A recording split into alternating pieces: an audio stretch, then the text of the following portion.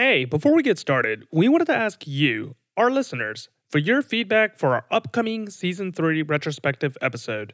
We're asking for submissions, and you can write in or record a short audio blurb telling us about your favorite moment in the third season of Northern Exposure. We'll give you a shout out or play a recording on air when we discuss Season 3 as a whole. Send your submissions to the email address northernoverexposurepodcast@gmail.com. And thanks again for listening to the show and writing in.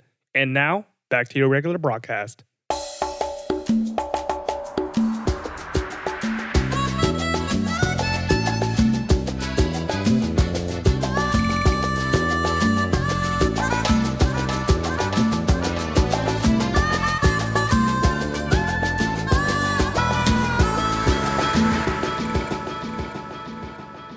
I've been practicing medicine since I was 12, almost 30 years. My training has been very orthodox, very traditional. But lately I've begun to think that my approach has been too narrow, that I should open myself up to alternative forms, less holistic. Maybe it's biologic, but at my age, you've begun to question things, reevaluate your life. That was the voice of Leonard Quinahawk. It's Marilyn's cousin, and he is, I guess you would call him a shaman, sort of a witch doctor, I guess is another word.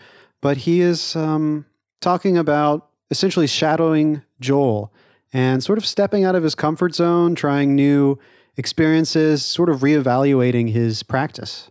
Yeah, he would identify himself as a healer, like not a doctor, but a healer. And you're right, he's trying to get out of his ordinary practice, trying to see what Joel is up to and how quote-unquote conventional medicine works. Yeah, I got to say, I really like Leonard's character. We should say he's portrayed by the actor Graham Greene. He's just got this very plain, sort of matter-of-fact, very calm affect. And, it's reminiscent of sort of the Uncle Anku wisdom from, episode 2, Brains, Know-How, and Native Intelligence, who is also what he calls, or what Ed calls a witch doctor. So, similar type characters. Leonard's obviously a lot younger, but I just really like his characterization. Yeah, I agree. I appreciate Northern Exposure trying to, as always, go out of the ordinary boundaries, trying to look beyond what would be the status quo right here. I just think it's actually very interesting how that dynamic evolved into what we have in 2020. And what we would call like alternative medicine and our viewpoints on that, and how much of a divide that was compared to what it was in like the 1990s, where like that was actually like the new age medicine, as Joel calls it. Yeah, and like it was just starting to come up, so it wasn't as divisive to then. Yeah. So the themes that this episode is trying to parlay, I appreciate, but if we saw it in 2020 eyes, I would be much more critical. Of Leonard. Yeah. And Joel sort of doesn't let off, in this episode a lot. He's pretty standoffish to Leonard. He's, okay, hold up. Joel, okay, what are we talking about? This is the television series Northern Exposure, the 1990 series. Today, 30 years old, I think. Yeah. Yeah, we're really getting up there. And so this podcast is called the Northern Overexposure Podcast. We overanalyze the show, and every episode we try to introduce someone new to the show. Since it's such an old show, it's kind of hard to get your hands on. We like to see how it stands up today in 2020, and I don't know, just sort of get the word out about the show that we love. Well, I mean, I've seen it quite a few times, Charles. This is your first time watching every episode. Yeah, this is my first time watching every single episode. So I'm looking at it with fresh eyes. You've already seen it. You know what's going to happen. You know all the twists and turns and little alleys that we have to go through on this television series. And for this episode, I would have to say that I like it. Yeah, I think I mentioned in the last episode, this is one that I remember very strongly. I think it's probably my favorite episode we've seen this season. Really? It's a lot like I said in the first season how Brains, Know-How, and Native Intelligence was, I think I ranked that my favorite episode in the first season. It just reminds me a lot of that, and it points at something that I often define Northern Exposure as, even though it's not always present in every episode. But I really love how they approach medicine, not like, ER, not like textbook medicine, but more about the doctor-patient relationship. And that's what's really focused on, I think, in the Leonard Joel storyline. Yeah, I agree. I think that that's the theme they're trying to hammer home is that your patients aren't just like a textbook for you to read and then diagnose. Like there's something deeper within them for you to look into to be like, oh, this is the exact problem. And like in order to quote unquote heal somebody, you have to establish a deeper, meaningful connection within them. Yeah, that's sort of Leonard's school, and it seems to make a lot of sense. I guess we'll get into it. But starting off here, this is the 19th episode in season 3. We're approaching the end of the season, and it's called Wake Up Call. And this episode is written by Diane Frolov and Andrew Schneider. They're recurring players on Northern Exposure. I believe they're producers in some right. They've written a lot of the episodes, and they will write a lot more of the episodes. I believe if I'm not mistaken, I believe they're married, but I know that they are partnered up a lot for sure. And the episode was directed by Nick Mark. I think this is his first directing in the series, though he will continue to direct more. I thought it was we'll get into it, but I think there's some really great direction in this episode. Yeah, I agree. I really like the direction of this episode. And I got to say, there's one scene in particular that I really like the way they directed it. It's the one where Maggie's going across the river to go meet Arthur, and it's a wide shot. And like from my recollection, they don't do it that a lot in Northern Exposure. Yeah. So you can see her going across on the river and the stones that she's stepping on. And I really enjoyed that. But the reason why, I have no idea. There's some really great wide shots in this episode that I'm going to bring up. I think I used to point it out a lot in the first season because that's something I really like is those really wide, empty frames. The fact that oftentimes in this show, when it really hits and really works well, they'll oftentimes focus at the quiet moments after the scene has resolved. So like before cutting to the next scene, they just hold on something, some sort of action, some sort of expression that it's not verbal, but it just really lets that concept of the scene sort of marinate before you cut away. Gives you a moment of silence to reflect on it. And yeah, I should say though that this is not actually Nick Mark's first directing efforts for Northern Exposure. He's been here for a while, actually. He directed All Is Vanity in season 2. And then in season 3 here, he directed the premiere, Bumpy Road to Love. He directed Animals Are Us, and he's back. So he's been working for a while. Oh, okay. I like the title of the episode, Wake Up Call. I think it's very apt on the themes that we're trying to go through. So number one, it's springtime, which is cool because it's following the chronology of our season. So we spent a lot of time in winter, and now we're going towards spring where all the flowers are awakening and animals are coming out of hibernation. And also, there's lots of themes of rebirth in this episode. Again, going up with a wake-up call. Shelley, Maurice, Marilyn, possibly Ed. We'll get into that more. Okay, yeah. Yeah, that's pretty interesting. I'm trying to think of what Ed's... It's just one little thing. It's just like one thing. I can't wait to hear. But yeah, I think in one of our previous podcast episodes, I was very confused about the chronology of time because I thought we had already reached spring.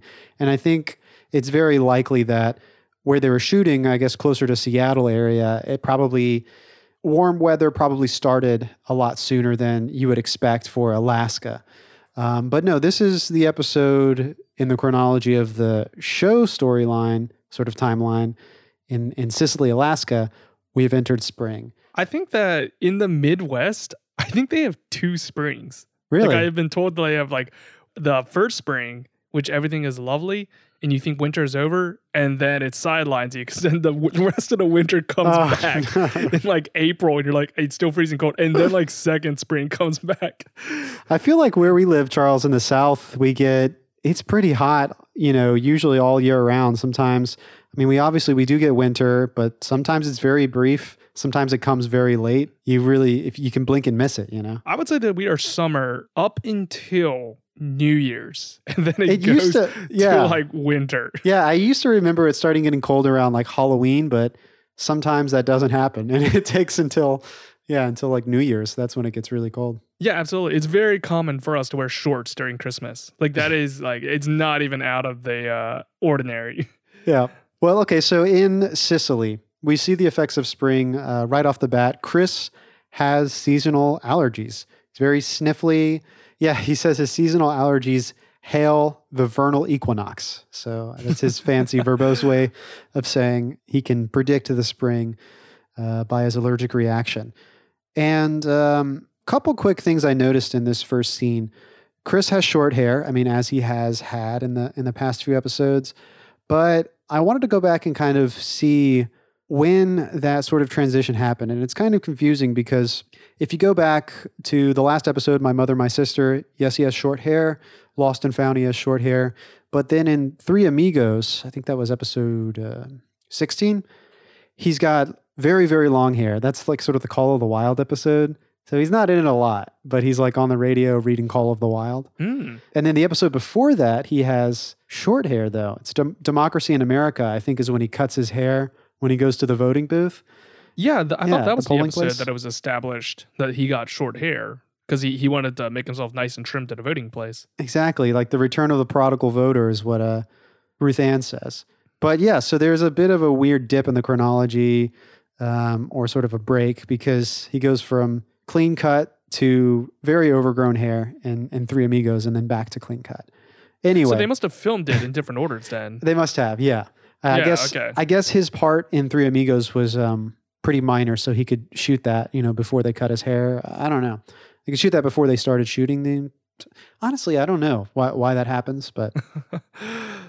Well, yeah. So it seems like Chris is in need of Zyrtec. He's got that spring allergy, and I feel for him, man. I have spring allergies. I also have fall allergies and summer allergies. I think I have of 3 of the 4 seasons. I have allergies. Like anytime I sneeze, I just attribute it to like the weather. Yeah. No, I'm very plagued by allergies. Just the same.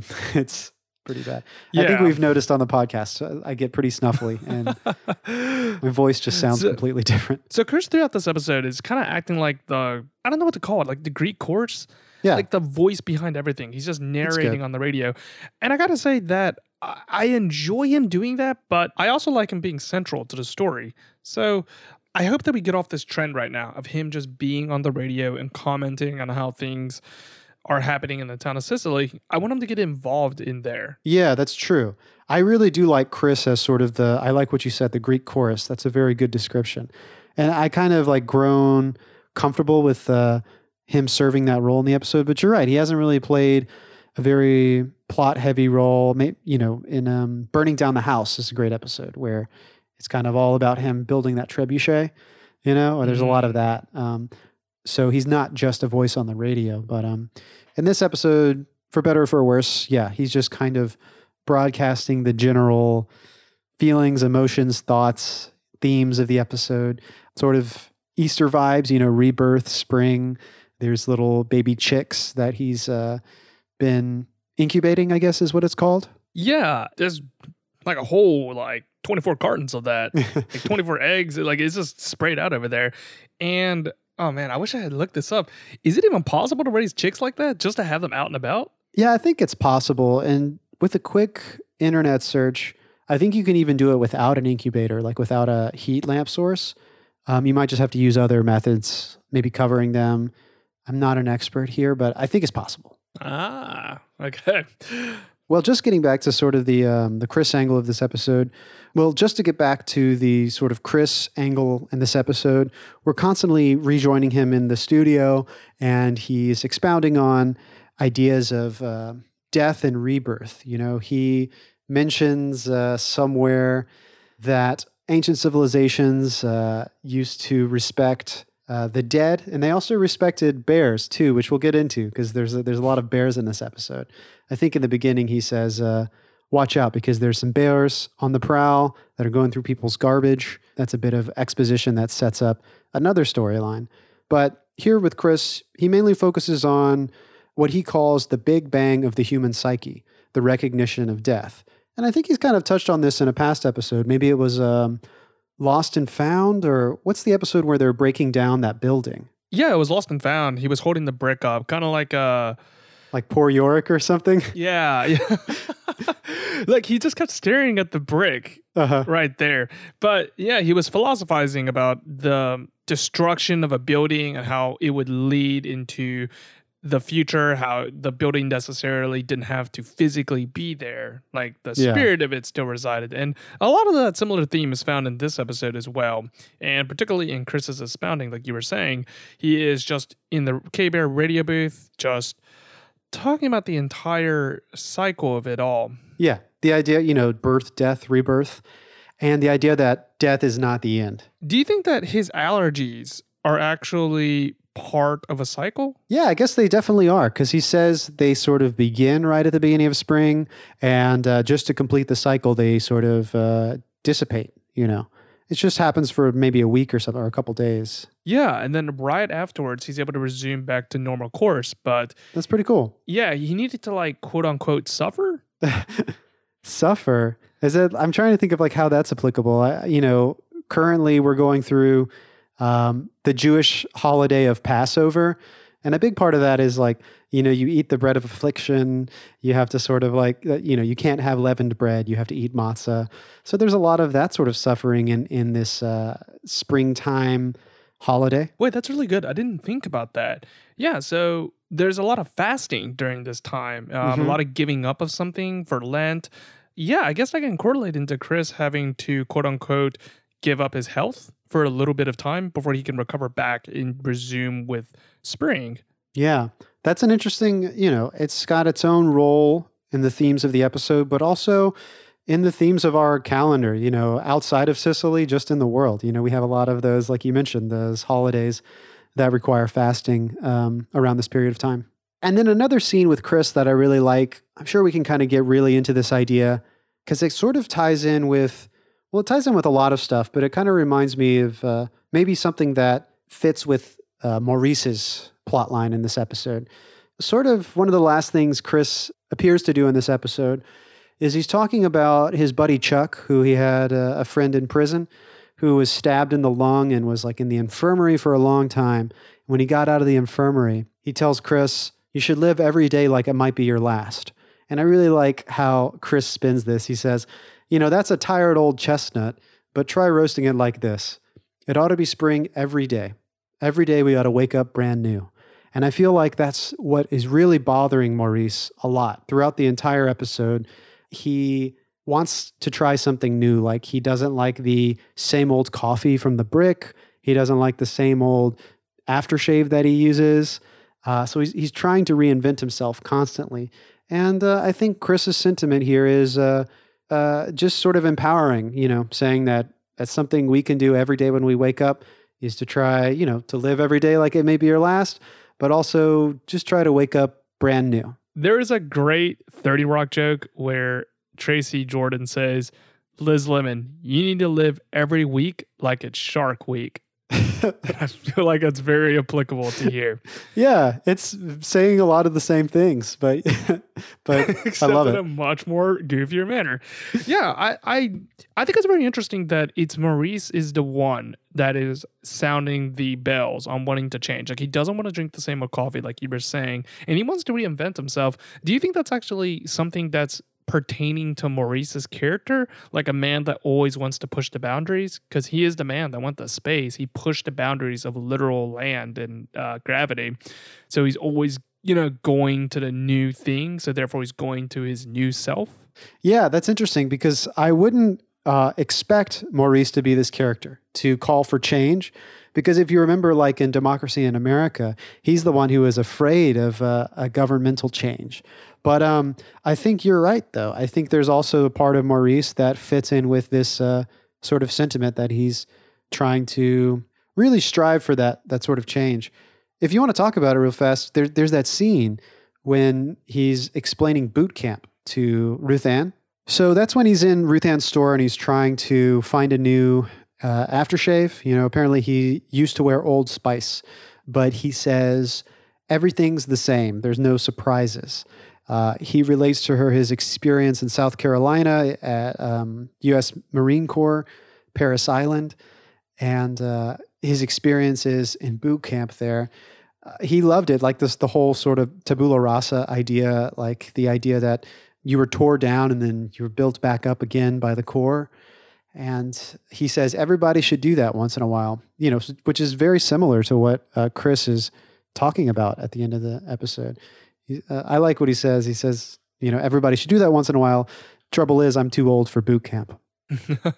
Yeah, and I've heard of that too. Whenever you go to boot camp, they would actually do everything they could to strip you of your individuality because in a platoon, presumably everyone needed to be on the same page, even if it was like a bad order, like even if it was something that wasn't like 100% correct, everyone needed to fully commit to it, which in the military is a very good idea. Like you want that.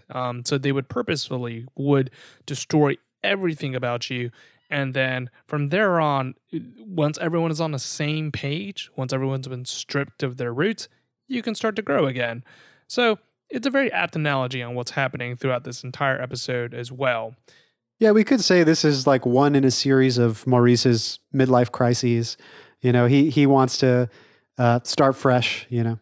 So with spring and all of its awakenings of the flowers and people, we also have the animals being reawakened, including the bears. Yeah. And Chris mentions it too. Yeah. He says that, like, be careful of the bears rummaging through your garbage. They're going to go pick everything through it. And it's actually very true. I don't know if you know this, but bears have really good eyesight in hearing and smell. Their sense of smell is 7 times greater than a bloodhound's. Whoa. Yeah. And you can't just hunt the bears. I read that when communities start experiencing conflicts with bears, a lot of wildlife agencies will try to do a hunt or raise the quota of an existing hunt for bears. But a lot of studies show that hunting the bear does nothing to resolve human-bear conflicts. Like, even if you're just trying to find them, because you're killing the bears that are out in the woods, not the ones that are going into human civilization. Right. So you're killing the wrong bears. But the bears are really good at getting through trash. Like, it is a real problem up in the north from what I am able to read on them. But yeah, that's what's happening over here. And Maggie's getting a bear that is rummaging through her garbage on the first night. Yeah, I've heard that when you're camping, you're supposed to like take your trash bag and hang it up really high from a tree so that bears can't get to it. You know, I don't know how true that is, but Yeah, you definitely have to clean up your site whenever you go to sleep because bears definitely will come over there. Do you know that black bear attacks and brown bear attacks are different? okay, how do they differ? So apparently, black bear attacks are much more rare. But if a black bear does confront you, you need to hold your ground because they're probably more scared of you than you are of them. So you need to hold your ground and like kind of like I guess like conflate yourself, Make yourself look larger. big, yeah. Yeah, and the black bear will run away. That's what I have been told. But apparently on brown bears, I think you're just screwed. Yeah, you're supposed to just play dead, right? Isn't there one where you're supposed to play dead, but there's really nothing you can do? Yeah, I believe it's the brown bear that will just it'll get you, man. Like it doesn't matter. I would assume Jesse the bear in Sicily, you know, in this world, in this universe, I would assume Jesse the bear is probably a brown bear. Oh, I forgot about Jesse the bear. Yeah. Totally forgot about him. But yeah, so Maggie has a bear infestation or like a bear that's going through her garbage and all that. Yeah. And then in the next scene, we see that she's in her truck broken down. Like she's stuck in the mud, which is, I guess, kind of metaphorical for her entire situation. She is stuck in the mud of her relationships. Yeah, that's a very visual representation of what's going on with Maggie. And I guess we should quickly mention, you know, Maggie is stuck in the mud in her sort of love life. Her introduction in this episode is she receives a postcard from like an old high school friend or something. The postcard details that her friend is about to have a baby. And she says something like, I didn't even know she was married. So you could quickly see, I like what Maggie says. She says, well, she wishes that she had a partner, but she believes that she, quote, missed the first round. Like everyone got married early and she missed it. So she's got Isn't Maggie 27? Yeah, I think so. Yeah. But I mean, oh, that doesn't bode well. Yeah, I think Joel is, isn't he 28 or 29? He's a little bit older. I think he's 28. Yeah. Anyway, they're in their mid to late 20s. But yeah, Maggie is figuratively and literally stuck in the mud in this scene. Yes. Though I have to say, at least for us, maybe it's because we grew up in the South, it is rare to be surprised at people being pregnant at the age of 27 because people get pregnant at the age of 18 here. Like, that's... we start reevaluating our lives at like 18. We're like, oh man, she's getting a child. Oh man, I just got into college. I need to pick it up. I need to get more into adult stuff. I guess you would say it's like the Bible Belt, sort of. I don't know if we actually fall in the Bible Belt or not, but yeah, it's that sort of way of life, I guess. I don't know. Yeah, I'm just surprised that she is freaked out that her peers are having children it's a reasonable age, like 27. But I guess she's not being freaked out about that. She's just being freaked out of the action of it, of how like they're doing something. I guess it's not because of like the fact they're having children. Yeah, I think she just feels like, hearing that news, she sort of reevaluates her own life. And that's something that she maybe wasn't thinking of consciously, but it is something that she realizes that she really, she wishes she had a partner. Yeah. I like how whenever you hear news, like especially life altering news of other people, you spend like maybe 0.5 of a second thinking about that, and then the rest of your time is thinking about your own life. Yeah. I think we kind of mentioned this in the episode when Holling's like dad or uncle, sorry, one of his family members passed away. And, he goes through all of his belongings and stuff. And then he has his own midlife crisis because what is he, like 60, but he's going to live till 120. That's like his midlife crisis. Oh, yeah. But he goes through a very similar sort of reevaluation. Though thankfully in this episode, Maggie isn't like drinking herself into a drunken stupor with, what is it, like potato vodka or whatever. That was a fun episode though. Yeah, sorry, go ahead. No. So Maggie is stuck in the mud and she needs to get out of it. And out comes a large gentleman. Not large as in like he is like wide, but large as in like just his frame, like everything about him. Yeah, tall, attractive, blonde, sort of Scandinavian type. So his character name, as we find out, is Arthur. We kind of mentioned that earlier, but he's played by the actor Andreas Wisniewski, which if you check out his credits, you might recognize him. He's one of the terrorists in the movie Die Hard. He's the one with the glasses. What? Yeah. The one who, whenever they open up the elevator shaft and he's dead and his shirt says, "Now I have a machine gun, ho, ho, ho," or whatever. Oh, no that way. Guy. So, unfortunately, he's not in Die Hard 2. He didn't make it that far, but he's here in Sicily. Nice. You know that Arthur is actually kind of a translation to mean son of the bear / warrior king in Welsh and Celtic? Very apt naming for this character.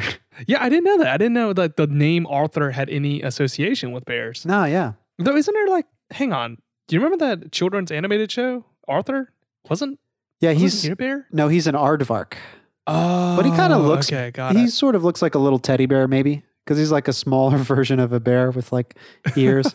He does have it's not very pointy, but he has a long face, which I think is supposed to represent the long sort of face of an aardvark. Oh, got it. All right. Yeah. So we see him. He comes out of the woods out of nowhere, and then he helps push the truck out. Though when I first watched the scene and he said, "Get in the truck," we we got to get you out of there. I thought he was going to push the truck back to town. Like I thought, I didn't realize they were stuck in the mud. I thought that she ran out of gas or something, or like her truck to stop working. I was like, he's going to push her back to town like just by himself. That would have been so cool, but I think it would have given him away much too early. By the way, okay, so we're dancing around it, but it's later revealed that Arthur is a bear, I guess, right? I mean, like we kind of can infer that. It's not really explicitly stated, but I think he's a bear. Yeah, he's a werebear. Yeah. Yeah, that's I true. actually caught that. I caught that so fast. It's right after the scene where he pushes the truck out and Maggie's looking at her rear view window to look at him. Uh-huh. For some reason in my head, I caught it. I was like, I think that guy's a bear. Like, I think he's actually like, I think Northern Exposure is going to go in that way and call him a bear. You're familiar enough with the show. You can call the shots now. Yeah, that's. Yeah. I think it does become, if you haven't figured it out at that point, I think later Maggie hears someone snooping around her trash again and she thinks it's the bear again. So she like gets her rifle ready, goes outside, and it's Arthur there waiting for her. So at that point, you're like, okay, he's probably the bear, right? Because we've used that sort of auditory signal of the trash can lid falling off to symbolize bear. And this time we get the visual of Arthur, which is not what we would expect, but kind of plays into that explanation, I guess, that he's a bear. Yeah. And he does all manners of bear-related activities. Like he drinks mead, which is honey, honey wine. With honey. He lives in a cave. I don't know how she didn't question that. Like you live in a cave? That's your place of domain? That's what I wanted to say real fast is like, At what point do you think Maggie realizes it? Because there's a moment right before she goes to his cave. She finds him fishing in the river and he catches a fish with his bare hands. And I really like Janine Turner's acting. Like she shows genuine surprise. She's like, how did you do that? That's incredible. You caught the fish with your hands. And Arthur goes on to explain, his whole family fishes. It's just like a lot of hints that he probably is a bear and lives with other bears. But in that scene, Maggie seems to be a little cautious maybe when he's describing his family to her. But I think it's maybe because she's worried that he might already be married. But I was wondering, do you think she knows he's a bear in that scene? Do you think she knows he's a bear early? Or do you think she thinks he's just like the love of her life until he doesn't come back? I think she is blinded by puppy love, or I guess cub love. I don't know what to call it in this particular situation. Yeah. But I think that she's willing to let a lot of things slide. Yeah. In order to get to know this person, which in her defense, I can kind of understand, because when you are falling for someone, like whatever they do initially, it's always really quirky cool and adorable. Yeah. Like the whole cave, living in a cave. That's so awesome, right? But then I know. You rob banks? That's interesting. Okay. We kind of skipped over it, but we mentioned that Maggie was in her house whenever the sounds of like the bear going through the garbage. So Maggie has a house now. They're just not going to introduce this new house. Her old house burned down and she had up until now been homeless, but I guess she just magically has a house in this episode. Yeah, I guess she just pulled out a mortgage. I mean, times were good in the 90s. Like, it was much easier to buy it. There wasn't a housing bubble crisis. Like, it's much more better to buy a house. But no, I kind of wish they would have gone through with that on the purchase of the house. I think that could have been its own plot point. Yeah, or at least use that for some sort of story value. But I'm glad that she has a house again. I do like her new house. I think we've only seen it when it's dark inside. I think because the bear comes at night, she's like watching a movie. But it has a porch. It's reminiscent of her old house. I like it. Hey, actually, before we go further with Arthur, in that scene when he's catching the fish at the river and Maggie asks him about his family, like if he's married, there's a really interesting expression. Well, he tells her that he's not married. And then Maggie says, so who walks the dog? Kind of coyly, but Arthur doesn't understand. And she says, oh, it's just an expression.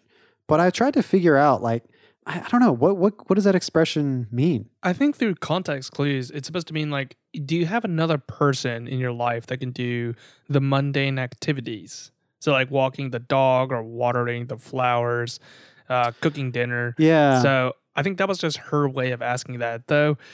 I've never heard of that expression either. That does make, I think that's the right answer. Because what I was finding online was, like, the only things that I found that was, like, close to relationship or like spousal terminology would be like, you could say I'm going to walk the dog, or walking the dog is like a euphemism for having an affair, because apparently like you would say I'm going to go walk the dog. That's like a lie that you would tell whenever you would go to like the pub or like go have an affair or something. Yeah, so it's like going out for a pack of cigarettes. Exactly. That type of thing. Yeah. So that's the only thing I could find. I don't really think that applies to this scene, though, but I do really like your interpretation of that expression. I think that might be what she's hinting at. There's also a line in that scene where she's saying, like, whenever he's fishing, and she says, like, I don't think I've ever seen anyone do that. I think that would have been the perfect moment for him to be like, that's because I'm a bear. There's also a similar line in that where Chris is in K-Bear and he's monologuing and he says the line, what do you think our Neolithic brothers lied prostrate to? Bears. like that was the explanation for everything, just bears. Yeah, it's a very bear episode. We shouldn't overlook that. Let's talk about Arthur's cave, that scene. Yeah, so he lives in a pretty homely cave. Looks like he can see really just them. Like, I didn't see anything else. Like, it just looked like a one-off cave. It's pretty low light inside. There is seems kind of lush. Like, there's a lot of greenery. It seems kind of damp. There's cave paintings on the walls. Yeah, like you said, they drink mead. She eats some crowberries. They dance. Oh, there turns out to be a cave that actually does have bears on its cave paintings, the Chauvet Cave. Oh, okay, yeah. So we've got, not just like mastodons and other, bisons and things in cave paintings. There's also bear cave paintings. And I think we might have skipped over it, but obviously Chris is talking a lot about bears, birth, death, rebirth. But I like his analogy that he uses for hibernation. It's a form of death, that bears undergo. Kind of tying all those themes together. Yeah. Did you know that bears can see color really well? No, I didn't know that. Yeah, like, apparently like the rods in their eyes are like they're like much better than a humans or something. Like Wow.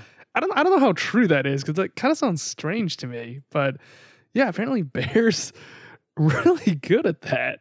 I guess they need it for hunting or something. Yeah. So Arthur is really seeing what he wants this time because this is the scene that really solidifies the relationship between Maggie and Arthur. Because between them it was kind of like a flirtation, but now when they're dancing, that becomes a real thing. Yeah, it's a very beautiful moment. We have forgotten to mention, but the music in this episode, whenever Arthur's around, I believe the name of the song is Peer Gynt by Edvard Grieg. If you just looked up Peer Gynt by Edvard Grieg, you would hear it. And it's this very famous sort of like springtime melody played on a flute, And I think that melody is present in a lot of those Arthur scenes. The music is just very reminiscent of that sort of feeling. And I think even in this scene, we do hear that melody happening when they're starting to dance. But the name of the song that kicks on when they're dancing is Bailero. It's sung by Frederica von Stade, and it's sort of operatic in a way, like her style of singing. It's very beautiful. Maggie and Arthur are holding each other close, slow dancing. The lighting is like magical. It's like super dim, very soft, glamorous light, lots of shadow because they're in this like dark cave. Yeah, even the dialogue is so poetic. Arthur tells her that he saw her even before they met. He saw her in the sky, and it was Maggie flying her plane. It's going back to the eyesight, man. Tony, they can see really well. Yeah, that makes a lot of sense. Yeah, so that explains how he saw her. God, it's just I thought it was very very charming and just so poetic. Yeah, I agree. I think it's a beautiful scene, but unfortunately, that's the last scene with them, isn't it? Because after that happens, Maggie goes back home, and then she tries to revisit him. Yeah. And it's right when like Chris starts clearing up too, like his allergies are starting to go away. Interesting. That signals that some change is happening through the atmosphere or through the world. And she tries to go back to the cave, and they're all bears. They all reverted back to yeah. There's just a bear four-legged, there, right? yeah, earth sign figures. God, I didn't understand like what happened. Like why did he turn back to a bear then? Like what changed? I guess that, hang on, wasn't there a line that said like, "I'm sorry, I can't be with you anymore"? Like, yeah. So there is in the deleted scene. Yeah. Yeah. So I guess that is sort of the explanation. You're right. That's the explanation. Let's talk about the deleted scene. Yeah. So in the deleted scene, he kind of comes through her back door. She like wakes up in bed, and he's just sitting there. He's like in her room. And he tells her he came in through like an alternative door. Kind of weird, but yeah. And then he explains to her like why he can no longer be seeing her. He says he's got to join his family or something like that. And Maggie asks him, "Who are you?" And they just kiss. So they finally get to a kiss in that scene, which was ultimately deleted. But I really feel like this episode, I don't know, for me, I was so confused, and maybe it makes the heartbreak stronger. If we don't have that deleted scene, there's no explanation, but it seems so strange that there's no reason almost. Without that deleted scene, there's like no reason for him to change back to a bear because he was a human this whole time. Like, why would he go back to being a bear? But yeah, I just thought that was a nice little magical realism, moment for Northern Exposure. I really enjoyed it. Yeah, it's a super Northern Exposure moment right there. Like, that wouldn't be found in many television shows and to be played straight. Yeah, in that manner. It's kind of so removed from reality, but taken at face value, like taken seriously. And given that sort of weight and power, it's not just like a fantasy thing. It's almost as if it's real, but it can't be real. It's pretty cool. Okay, so on to the next plot point. It's Joel, and he's treating Shelly in the beginning, and it turns out that Shelly has contracted some sort of like dermatological disease. It's like something that's affecting her skin right there. And he seems a little cuffed, like he's a little bit not engaging.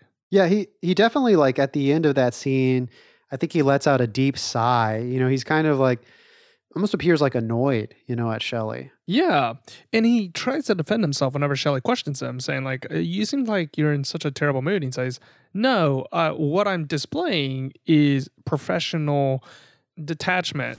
Are you mad, Dr. Fleischman? Mad? No. Why? I don't know. You seem kind of ticked off. Shelley, what you're observing in my behavior is my professional detachment. I'm trying to conduct a medical examination. You come to me, you're a physician with a problem. I'm doing my best to diagnose it. Oh. Yeah, I mean, despite what he's saying, you could even hear it in his voice. He sounds really mad. Yeah, it's later revealed that he's just bored. Like, it seems like he's going through incredibly non-urgent cases. Like, that's not like a life-altering thing that Shelly has. Like, it's not like it's cancer or some sort of horrifying disease. It's simply something that, like, she probably touched something she shouldn't have touched or rubbed it too many times, yada, yada. And now he's got to apply some cortisone and everything will be okay. Yeah, cortisone is his prescribed treatment. He believes it's contact dermatitis, what he calls dishpan hands, exactly what you said. Like, she's washing a lot at the brick. It's a pretty good estimation for what could be going on here. Well, before we leave Shelly real fast, setting up this scene, Joel is very concerned about sort of the medical facts that are at play in the scene. And Shelly is sort of making small talk. She mentions that she saw a new band, sort of like a Guns N' Roses sort of derivative style group.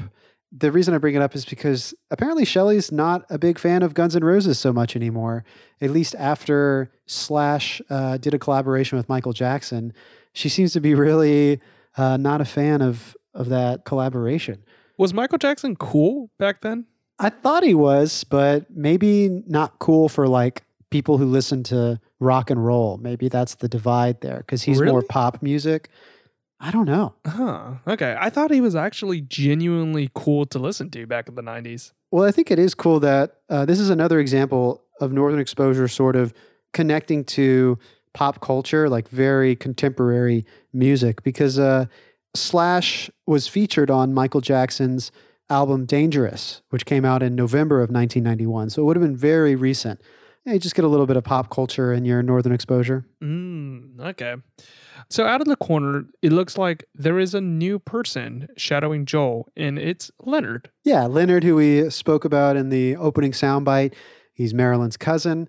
Did we mention the way you spell his last name? No. How do you spell that? So if you got the subtitles on, actually, I think with the subtitles, they may have spelt it wrong. But according to just like the internet and Northern Exposure fandom, his last name, which is Quinhagak, is spelled Quinhagak, which sort of appears as Quinhagak if you're just reading it.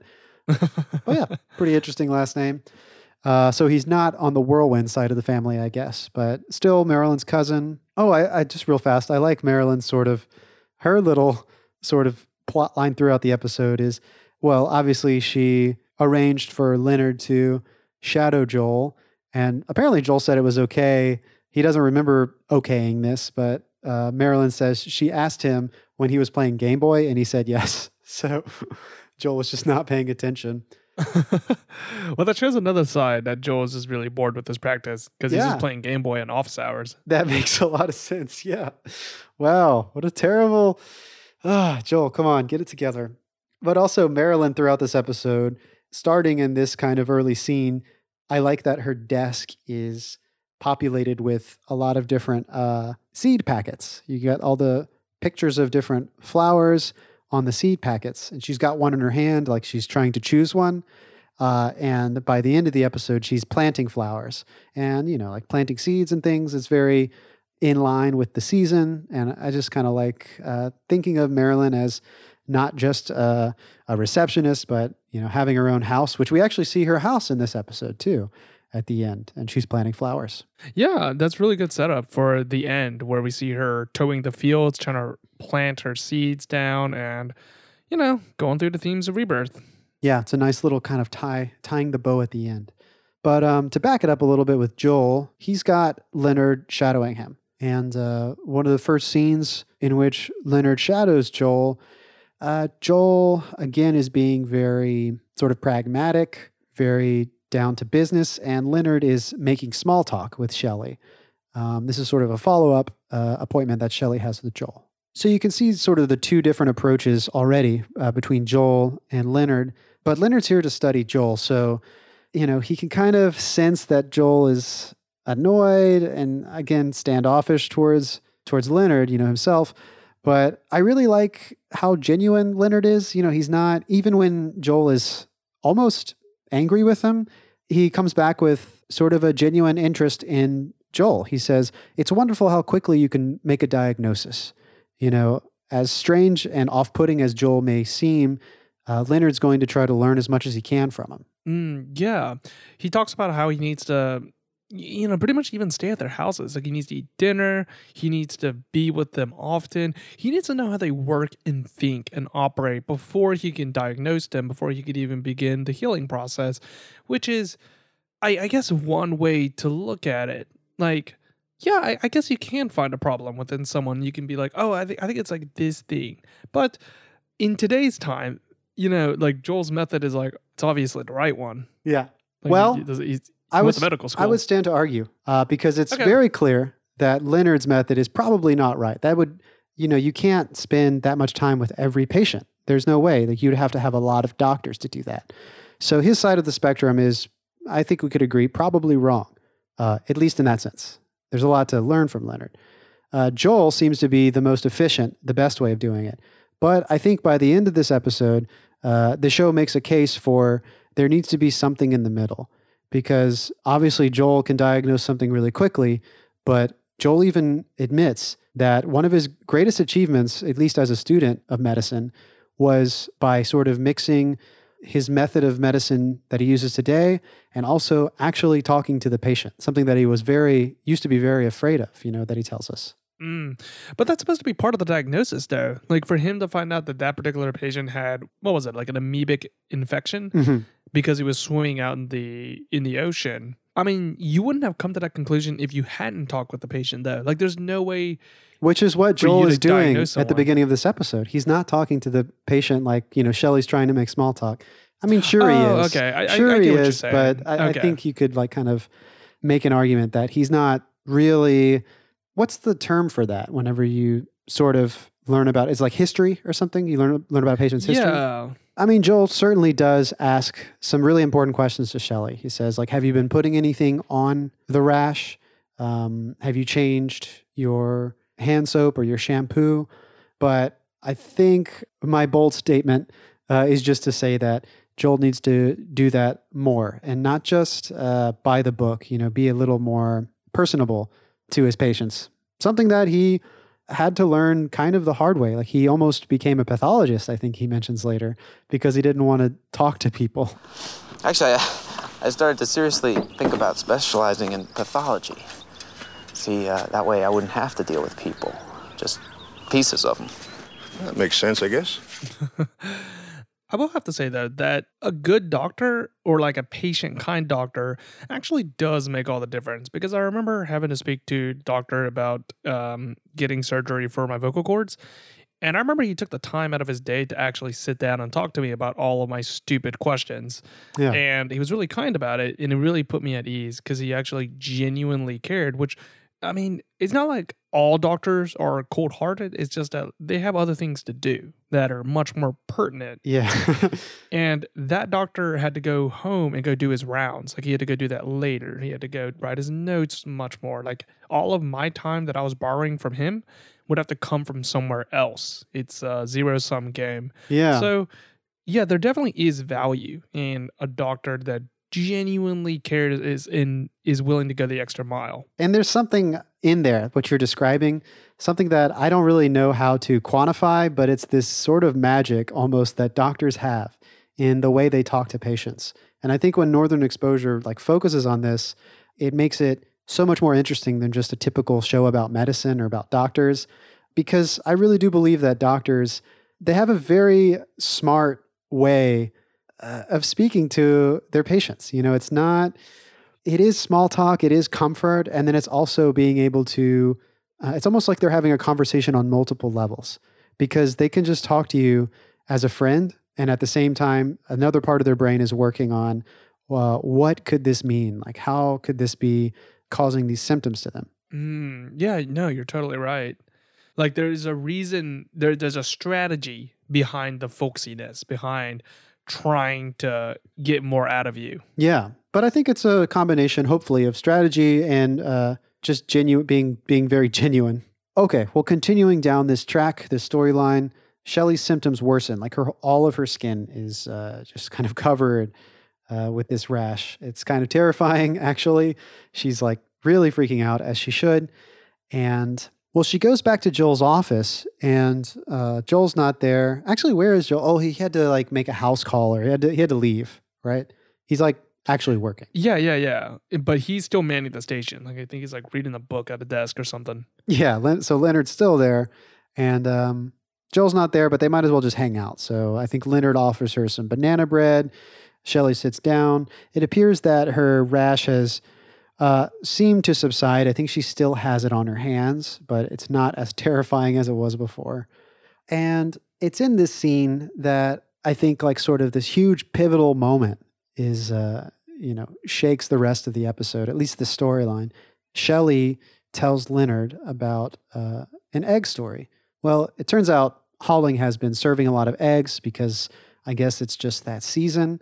Yeah, if we wanted to, hang on, I'm sorry. If we wanted to really overanalyze that, it just occurred to me that like there's an overabundance of eggs. It's springtime. There's an overabundance of like birth and life. Yeah, definitely. Eggs are super symbolic in sort of rebirth. You know, obviously in Easter, that holiday, and Passover, the egg is there. I'm sure that's just sort of a Jungian symbol for just like rebirth and something that... Yeah, like fertility and all that. Yeah, exactly. And, well, okay, I'd like to play the egg story that Shelley says. I had an egg once. Mm-hmm. Not to eat, to, grow. My Aunt Marge gave it to me. She said if I kept it warm, it would hatch. My dad said Marge was a wacko. It was just a plain old supermarket egg. But I believed her. At night, I kept it nice and cozy under a lamp. And during the daytime, I carried it around in a sock under my sweater. What happened? Nothing. Zippo. After 6 months, my dad said he didn't want a rotten egg in the house because it might break and stink up the place. But I couldn't just dump it in the trash. I had to see what was inside, So I cracked it open. Inside there was this little bitty chick. He'd been dead a long time. I mean, a long, long time. I was real bummed. But at least my Aunt Marge wasn't crazy. That's a very interesting story. That is a very morbid story. It's so scary and so sad, right? Yeah, like was the chick destined to die, or like was there a chance to save it at a certain situation? Just all sorts of questions that are about that. Yeah, it as Leonard says, it's a very interesting story, and I think the episode, I love that there's no music. It's kind of stark. It's very quiet as she's telling you this story. The camera slowly pushes into Shelley as she's speaking, and it gets very dramatic or just very impactful when it gets really close. Yeah, I think it's such a beautiful story. Just, I mean, as I said before, I mean, it's about like sadness, terror, and death. It contains elements of childlike wonder. There's innocence and the loss of innocence. Like this poor baby chick that you're talking about, like would it have lived? Did it have a chance? But I think what I love most about this story that Shelley tells, and I don't think it's really directly hinted at, but I think it's a powerful example of faith. Obviously, Shelley's belief in the egg it wasn't enough to make a chick. But the whole time her dad was like, your aunt's crazy. There's no way that it's not a fertile egg, But no, her aunt wasn't wrong. It actually was a fertile egg in the end. Unfortunately, it didn't make it, but she says, at least my aunt wasn't wrong. Yeah, like the potential for life was there. It wasn't like an absolute zero situation. Yeah. Yeah, and I guess that like the story or like the theme of it is that there is something found within the cracks of anything. So even through like the darkest depths, like there is still something there. I guess even though it had an incredibly sad ending. Yeah, I think so. I mean, I think it's like, an argument for, even though there's a sad ending, like your belief wasn't misplaced. There was something there. And maybe it's not within your power, and maybe just believing in something isn't enough, but you shouldn't not believe. That's when Leonard gives her the diagnosis that she's shedding her skin, which is again another example of coming alive again, rebirth. Because she's taking away from her old skin and just shedding it away like reptiles do, which is kind of a strange analogy, I guess. Yeah. I'm trying to say that Shelley's a lizard person. Yeah. But he gives her the diagnosis that she's suffering from that. Yeah. She's just trying to come into her new skin. Right. I find it really interesting that he's eating banana bread. Did you know that when you make banana bread, you can actually use like way, way past their prime bananas? Like brown is like bananas. That's kind of interesting. Yeah, basically all the bananas that start browning, we just like freeze and then turn it into banana bread later. Yeah. So basically he's eating something that can be recycled. Yeah. It's like a rebirth. It's its own that's pretty, dang, man. Those metaphors going deep. Or we're just overanalyzing. Which is, I don't know, it deserves the analysis. Yeah. So the next time we see Shelley, her skin is radiant. Actually, Joel is in the brick and they're having a conversation. Shelley's very happy. She's cracking eggs into the frying pan, kind of talking at him from the kitchen. And she says, don't feel bad that you didn't guess right, with your diagnosis. Leonard was only able to diagnose me because I told him the egg story. And he's like, wait, what? And so she's trying to console him. She feels really happy and she doesn't want him to feel sad. But Joel in this scene is very struck with something. Like you can see he's like really thinking about something and kind of stuck in his thoughts. And I think this is a great example of one of those scenes where instead of ending when the dialogue's over, we get sort of a shot of Joel and he's very racked with thoughts. And then we get a shot of Shelley, who just cracked an egg, and she looks up over at Joel. She's exuberant and happy.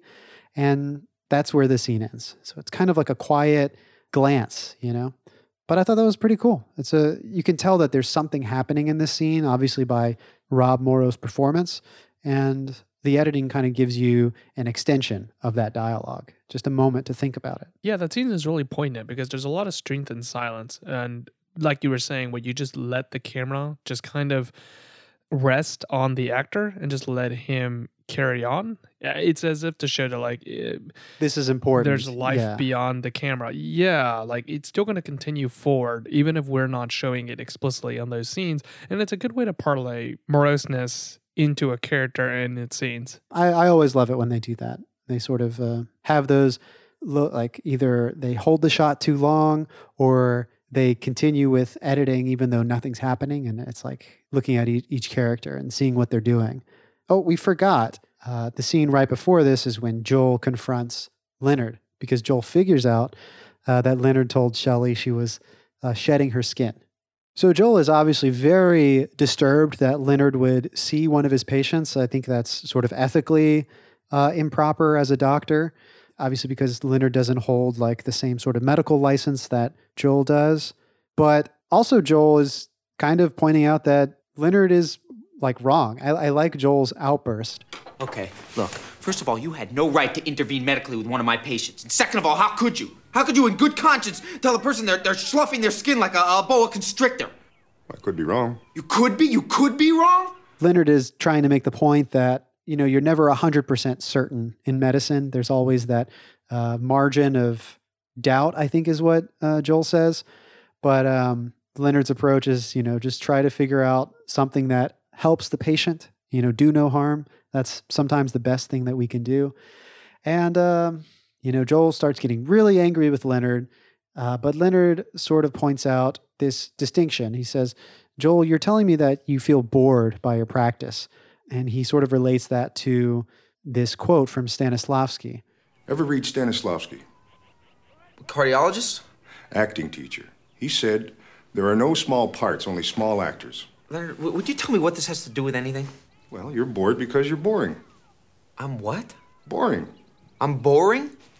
I can't believe you just said that. Do you have any idea how insulting that is, what you just said? I open my office, I extend to you this courtesy, and you insult me? No, you're angry. Yeah, I'm angry. Well, good. See, that's not boring. Yeah, that quote is from the famous Stanislavski, the Russian theater. I guess he wasn't just an actor. Like he was an actor, but it's almost like he's a little bit bigger than that. Mm-hmm. He was almost like a teacher of parts. Right. But yeah, his thing was called a bit part. And the actual definition of a bit part is a role with direct interactions with the principal actors, but they don't have any more than 5 lines of dialogue. So it's between an extra and a supporting actor. It's like that space in between. And I actually didn't know that. I didn't know there was an actual specified term for that. I didn't realize that it was like a bit part had an actual metric to it. That's pretty cool. Yeah, and I think that he has a point right there whenever you said that there's no such thing as like a small part. Like everyone has its own function within the grand scheme of the things, like the giant cogwheel that moves us all.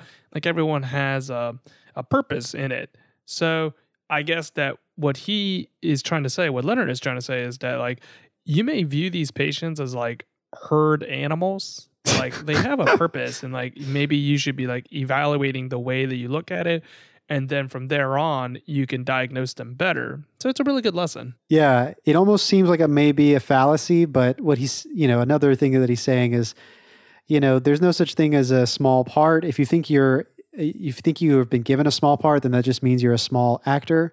So if you think your practice is boring, that just means that you are boring.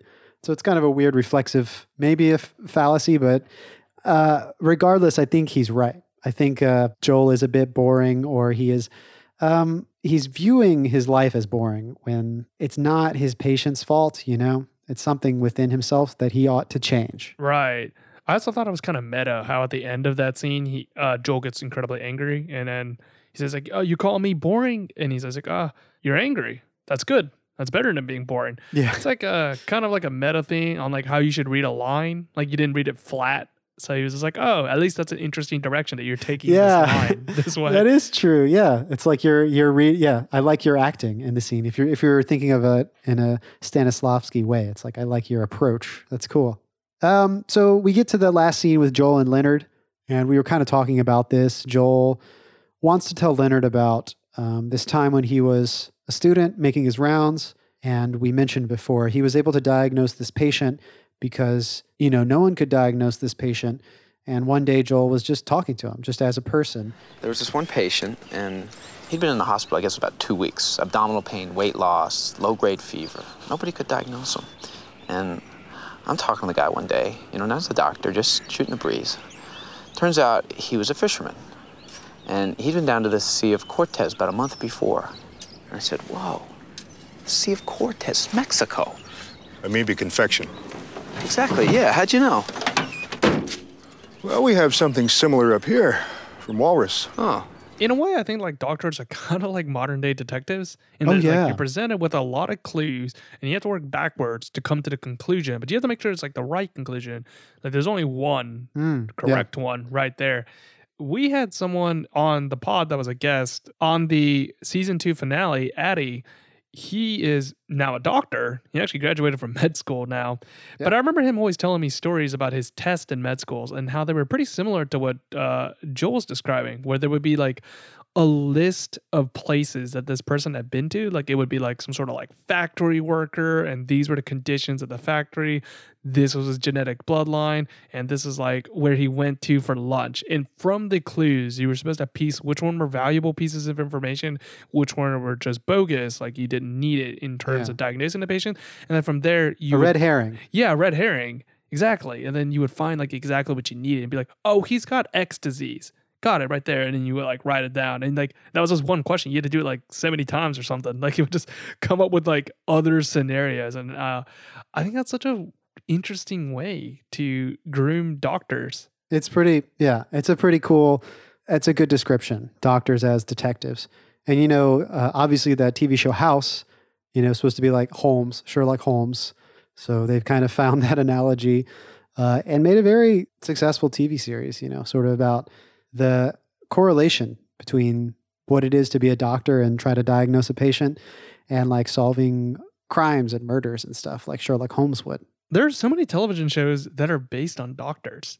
Like, it's such a popular profession to make a TV show. Yeah, I think it's because doctors, you know, in real life, they see a lot in the spectrum of like what your everyday life would be like. And yeah, it just seems like you could make anything interesting almost with a doctor.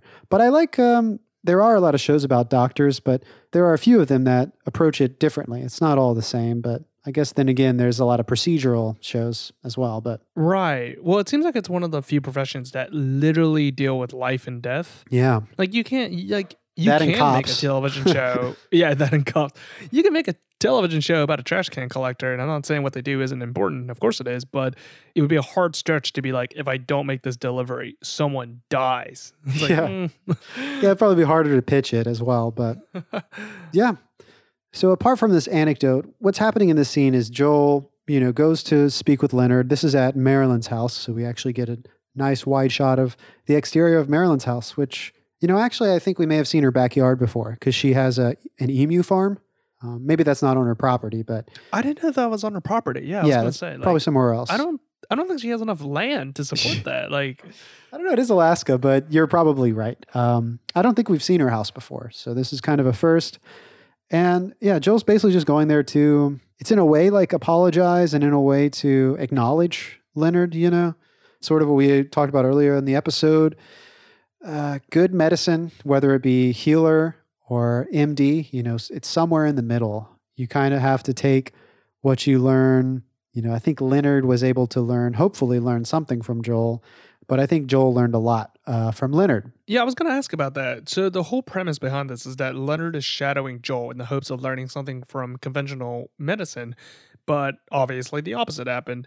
But do Yeah. you think Leonard actually learned something from this? Like, could he come back to his original place and be like, "Hey, I just shadowed this MD doctor.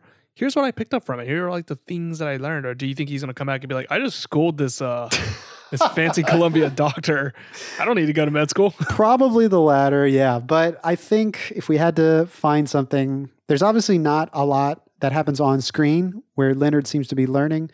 But I think what he might take away from this is something that maybe he was already upset about and concerned with his own practice is that it maybe takes too long to diagnose a patient. Because there is that brief moment in that scene when he talks about spending lots of days, almost weeks sometimes, trying to get to know a patient in order to diagnose them.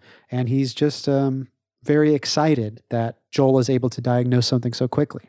And at the end of the scene, we get another one of those gorgeous sort of like stagnant wide shots. Actually, what I remember most about this episode is this shot. I just remember it hitting me because the story that Joel tells right before this is sort of a powerful moment. He says something like, you know, I don't think I've thought about that in a long time. Well, a week later, he's out of the hospital, and when he left, he shook my hand, and he said, "Dr. Fleischman, you saved my life." And that was it for pathology. I haven't thought about that in a long time. But it obviously had a very profound meaning for him, at least a long time ago when he was a student. And he walks away from Leonard's car, who Leonard's getting ready to leave. He drives off, but the camera doesn't cut. It's just this very wide shot. Marilyn is sort of in the foreground. Joel walks over to her where she's been planting some flowers. And he doesn't say anything, but he bends over to look at the flowers that she's planting. And again, you know, we get that just holding in that moment, holding in the wide shot. No dialogue, no sort of necessarily meaningful action, but just existence, you know? Right. In film, what do wide shots actually represent? Well, I will say typically whenever you're shooting a scene, you want to always get sort of the wide shot because you can see all of the action there. And if you're ever cutting between people and you don't know what to cut to next, you can always go back to the wide shot. It's not confusing as long as you establish it correctly. You know where you are. So if you get lost in the editing, you can always jump back to that wide shot. But as far as sort of the value and the meaning of a wide shot, I guess you could say wide shots sometimes are used to make characters feel smaller if it's an extreme wide shot. It's also a very good way of sort of getting out of the close-up and figuratively and literally allowing yourself to take a breath. You know, you're not up close anymore. You're kind of brought back as the objective viewer, and you can kind of like take it in, you know, take in all of the surroundings. I don't know exactly how to quantify it, but it definitely has a different feel than being up close to someone, right? Yeah, definitely. I can't explain the science behind it, but in my opinion, I think that wide shots make for very good comedy scenes. Oh yeah, yeah. Like Comedy plays out in the wide shot, I think is the saying. I think because comedy is in a lot of cultures, at least, I think across the world, physical humor is a lot more communicative than just verbal humor. I guess obviously if you don't speak the language, you won't get the joke, but there's so much comedy in your physicality, you know, especially in like silent movies and like Charlie Chaplin. Yeah, I guess it just allows you to see more. So like it doesn't just come out of nowhere. I guess is the best way that I can explain why wide shots work in comedy. And whenever I'm thinking of like a very funny scenario in my head, it's always like in the form of a wide shot. It's always like you would just see the person or the individual, and like the camera will be far back, and then like the lion pounces and it gets them from like off screen, and like that's way more funnier than if it was like right up close up and then the lion pounces on him. Yeah, you get to see like sort of that whole motion. So we've got one last little, I think, scene that we may have skipped over. It's sort of a storyline. Maurice, we said that he kind of follows a similar trajectory as Chris here, but there is a scene when Maurice and Ed are cleaning out Maurice's attic. The set really reminded me of Jumanji, you know, in the attic in Jumanji. Oh. It just looks like, you know, there's so many old, cool trinkets and stuff. And Maurice is just like, oh, you can toss this. Don't worry about it. And it's pretty funny because they go through a bunch of stuff, and Ed finds this trunk with a bunch of sort of relics from his Maurice's grandfather or something like that. And it's like a smoking pipe, a kilt, some bagpipes. And, you know, Maurice is obviously very moved by seeing these things. And Ed is asking, okay, you want me to toss them? And then just like, that's the button, because Maurice just like looks at him and is like, excuse me, you know, with the expression, and the scene ends. Yeah, like I guess the scene is meant to represent that like you need to dig through the past. So he's looking through his old relics, all his old trinkets, and he's trying to find stuff that he had forgot so that he can rebuild anew. That's demonstrated in the last scene because we get a montage of all the characters of what they're kind of going through. Yeah. At the end of the day. So Marilyn is growing her flowers, and Maggie is reminiscing about her experience with Arthur, and Ed's playing baseball, which I thought was kind of strange, but then the more I thought about it, I was like, hang on, maybe this makes sense. So baseball is simply a game in which you just hit the ball and you're trying to pass through the bases, try to get a home run, bada bing, bada boom. That's the game right there. But it's the simplicity in the game in that like you continuously play it. There's 162 games in a season. And once that's over, you kind of rest again through the summer after like past the dog days and when it ends, and you start again on the season once more on baseball. And I know you can say that that's applicable for every single sports game like soccer or football or whatever. Like, yeah, of course it starts anew. But in baseball, there seems to be a lot more waiting and then action and then waiting and then action, as if every single new play was something new that's coming up to the bat right there. So I thought if you had to categorize a sports game to symbolize rebirth, maybe baseball is the best one, because there's such a defined play between each one. So it's kind of indicative of like different segments. There's life. Yeah, different segments between each one. That's the best over analysis I can get from that, because otherwise I don't know why he's playing baseball. No, yeah. I didn't think about it as deeply, but I think that's it's a good argument for for baseball being that sort of metaphor. Yeah, you got to pick something to photograph. And I think if you wanted to put some meaning to it, that's a good example. Oh, hang on, I got another one. It's like, Yeah. you know, when you were like a teenager and everyone in high school would be like, hey, didn't you go on a date with Mary? And you're like, yeah. Like, what base did you get to? And you're like, second base. Maybe baseball is like an allegory to be used for sex, and sex is therefore used as an allegory for life. Sure. Ed has been sexualized before in the show, you know, with like Light Feather. I'm reaching really far into the drawer. We've gone to the over-analysis now. But, I do really love that that ending montage. You know, we talked about sort of closing montages before in the episode Three Amigos. And in the end, they're kind of the same thing, but for some reason, this just works. You know, I guess it's not exactly the same. This ending montage has completely new footage that we haven't seen, whereas in Three Amigos, they're just kind of playing the greatest hits of the episode. And in this one, as you mentioned before, you get some new content with each of these characters. And it sort of reminds me a little bit of Ed's documentary that he made. But also, gosh, the images are just so beautiful. You mentioned Maggie is sort of sitting in the river reflecting. That's such an amazing picture. It's almost like a painting. It's very wide, and Maggie is sitting on this fallen tree, and it's sort of, the camera sort of slowly pans off, and then it fades away into Shelley, who's having her hair washed by Halling. And, you know, there's all these like sort of fades. You mentioned Marilyn is planting her seeds. Ruth Ann is talking to her barber and smiling. Ed plays baseball. I think one of the most important little images is Joel is sitting with an old patient. She's talking. You know, you can't hear anything because it's sort of like music is over this. But you can see Joel is maybe taking notes on a clipboard, and his elderly patient is kind of going on and on almost. But Joel is smiling, like big and radiant, like he's not annoyed by listening to this lady talk. And the final one is Maurice on the rooftop playing his grandfather's bagpipes. And, you know, I hadn't thought about it, but I kind of liked your interpretation of that sort of discovery, Maurice finding something old and kind of going back to the past and making it new. Yeah. Well, it's really interesting that he chooses bagpipes, because I didn't know this, but apparently bagpipes are a symbol of freedom. Interesting. So after Scotland was defeated by Britain in 1745, the Scots were greatly oppressed by the British. And the British actually banned bagpipes during that time, I think for like 50 years, because the bagpipes would be used to rouse the Scottish people into war. It was like an instrument for that. So it would send them into a frenzy. So the British had to simply ban bagpipes. But maybe the symbol of freedom is kind of applicable in this one. So he's kind of learning to start anew, starting to get out of his shell, seeking toward there. And what greater expression is that than freedom?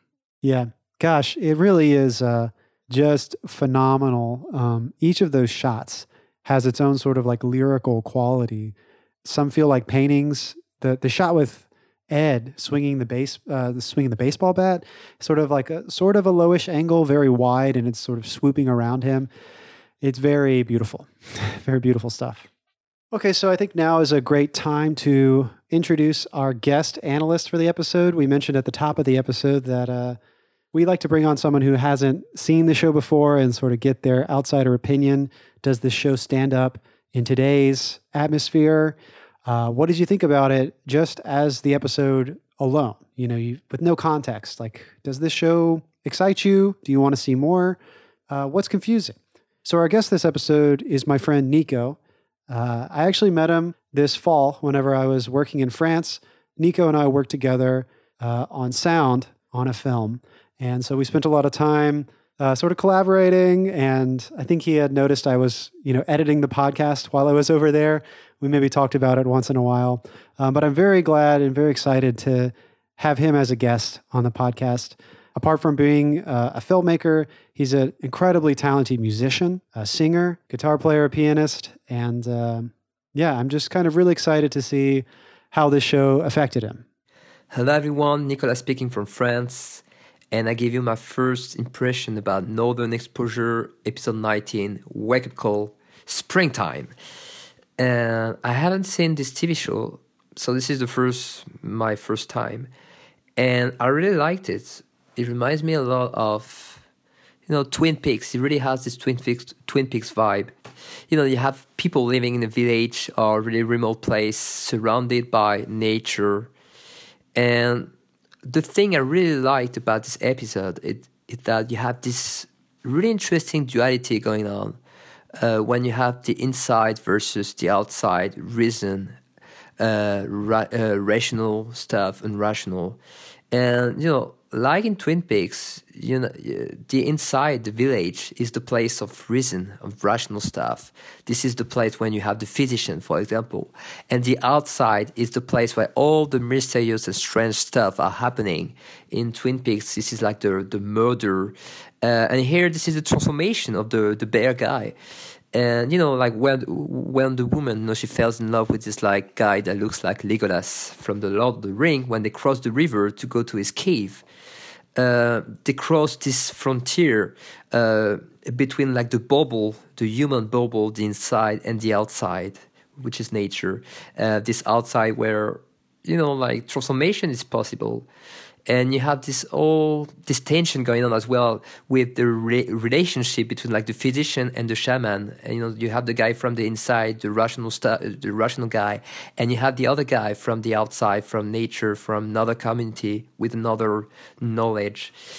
And I really liked it. And in general, more broadly, I really like when in a piece of art or in a novel or in music, when you have this resonance going on, when all the elements, there's an echo, and here you really have this great echo with images and all their symbolic charge. For example, eggs, you see eggs throughout the whole episode.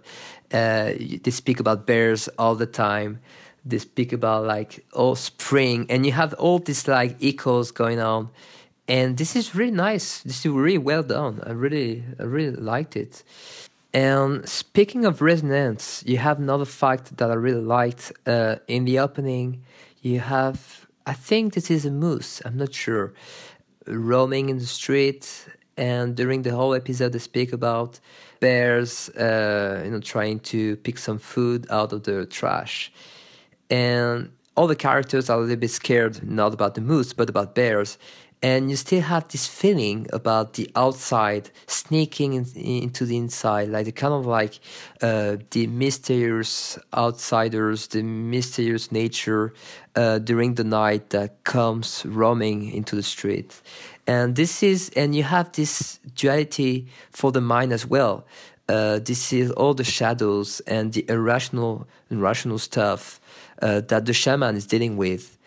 And so, I really like this episode because you have this whole symbolic stuff going on. And this is not easy. This is easy to do bad symbolic stuff, but this is really well done. So I think I'm going to give it a try and to try to watch it. Okay, so that was Nico with his analysis on the episode. I have to say, I really love what he has to say on it. He picked up on a lot of details that me and you didn't think to pick up on. And I'm assuming that this is his second language, right? English? Yeah, it's not his first language. Yeah, it's actually, his English is actually better than most people's that I know. Yeah.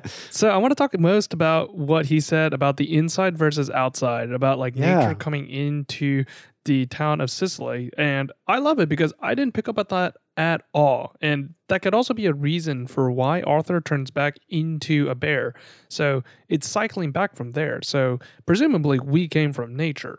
So we went into civilization, and now we're going back to nature, like a cycle, and then it just keeps going back and forth like that. Yeah. And I like that theme that he has to do with that. And he even used the moose in the beginning in the title shot into his analysis. Now, I have to say, like, that moose is on every single episode. Yeah. It doesn't pertain to just this episode. But the ability for him to work that into the episode is really impressive, because it's true. The moose is sneaking into the village, and they're okay with nature creeping in inside their homes.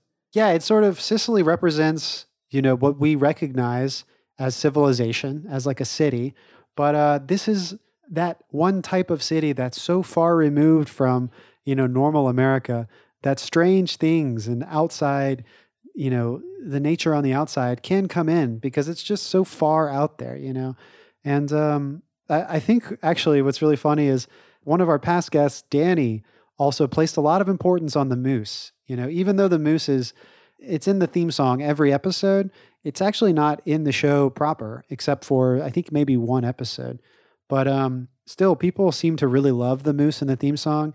And I liked that Danny also, his analysis featured sort of this understanding of moose as nature, and it's sort of nature versus humanity whenever it enters this sort of town. But just to get back to what Nico was saying, yeah, it's sort of like this everyday normal small town that also invites in this sort of outside force, I guess, even if you could say it's nature or if it's some other sort of magic.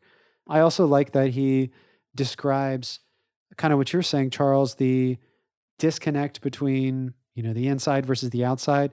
And the moment whenever Maggie crosses the river is sort of like breaking that, crossing that bubble of the interior and, the outside of nature. It's sort of, once you get past that river, things like magic and transformation, this werebear, is possible.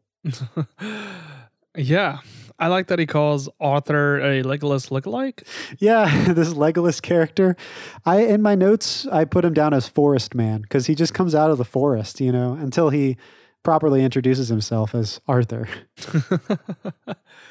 Have you ever read A Midsummer Night's Dream from Shakespeare? Yes, yeah. I think we read it in high school. For some reason, that's like I think it's because it's like a comedy. And it's easy to stage too, because I remember seeing it in a lot of movies, right? It's in Dead Poet Society and other films.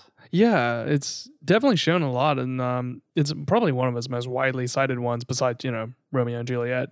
But it just occurred to me that there's a lot of animal transformations in that as well. And I was wondering if that had any play into this episode. That's a good question. I'm sure there's got to be some sort of universal imagery going on here. Yeah, I think the play deals a lot with people losing their sense of self because of the transformations into animals. Therefore, that plays into there. Yeah, that sounds right. There's a lot of sort of relationships going on back and forth. It's been a while since I read it, but all right. So some cliff notes here. It says Shakespeare uses animal imagery to suggest that love between characters is irrational, illogical, and blind. Which makes sense, I guess, with Maggie and Arthur. She's kind of blind to him actually being a bear because she's in love. Yeah. Happened to fit right in. I like that he remarks that this TV show would have been really easy to do bad. Yeah. And I agree with them. I think if you didn't juggle the correct number of balls, then it would easily just go kaput. But Northern Exposure does a really good job of keeping the right number of balls in the air. Yeah, and it's easy to play with symbols, but if you kind of know what you're doing and you give it some weight and some importance and some value, characters that really go through some change and really struggle with different ideas, that's really interesting to follow along with.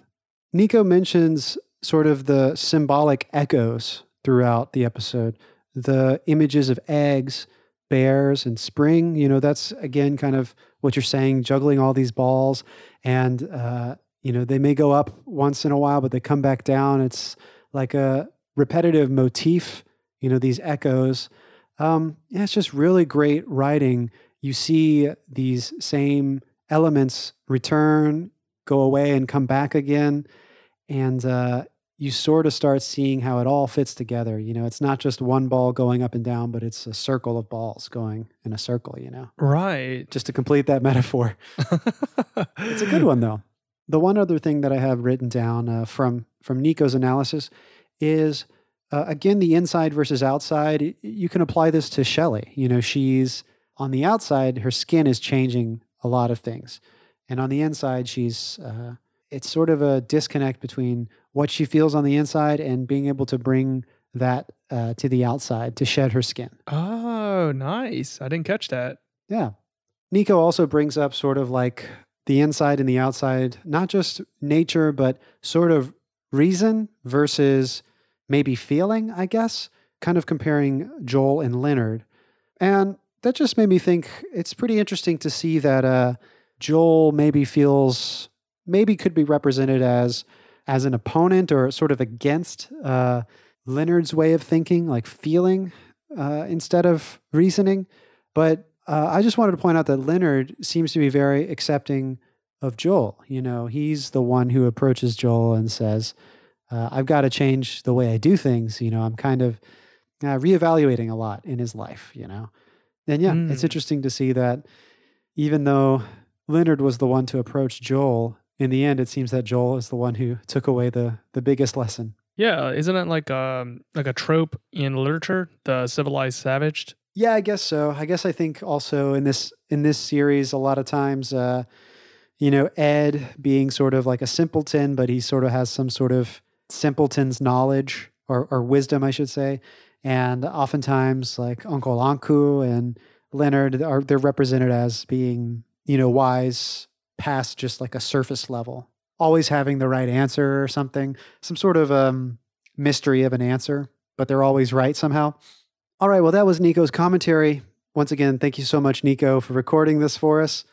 Hope you're doing well in France. Charles, hope you're doing okay in your quarantine. And next week, we've got another great episode. It's called The Final Frontier, episode 20 in season 3. I'm going to guess. I'm going to go really wild. I'm going to swing super far with this. I think it's about space, and it's about Maurice. That's a good guess. Yeah, space is the final frontier. I think oftentimes Maurice references Alaska as the final frontier, right? Yeah, I think it's going to be a Maurice-centric episode. He's going to play some part in it. Either way, Charles, next week will be, I guess, video conferencing again. Yeah, video conferencing due to the coronavirus. Okay, well, I'll call you next week. All right, I'll see you next week.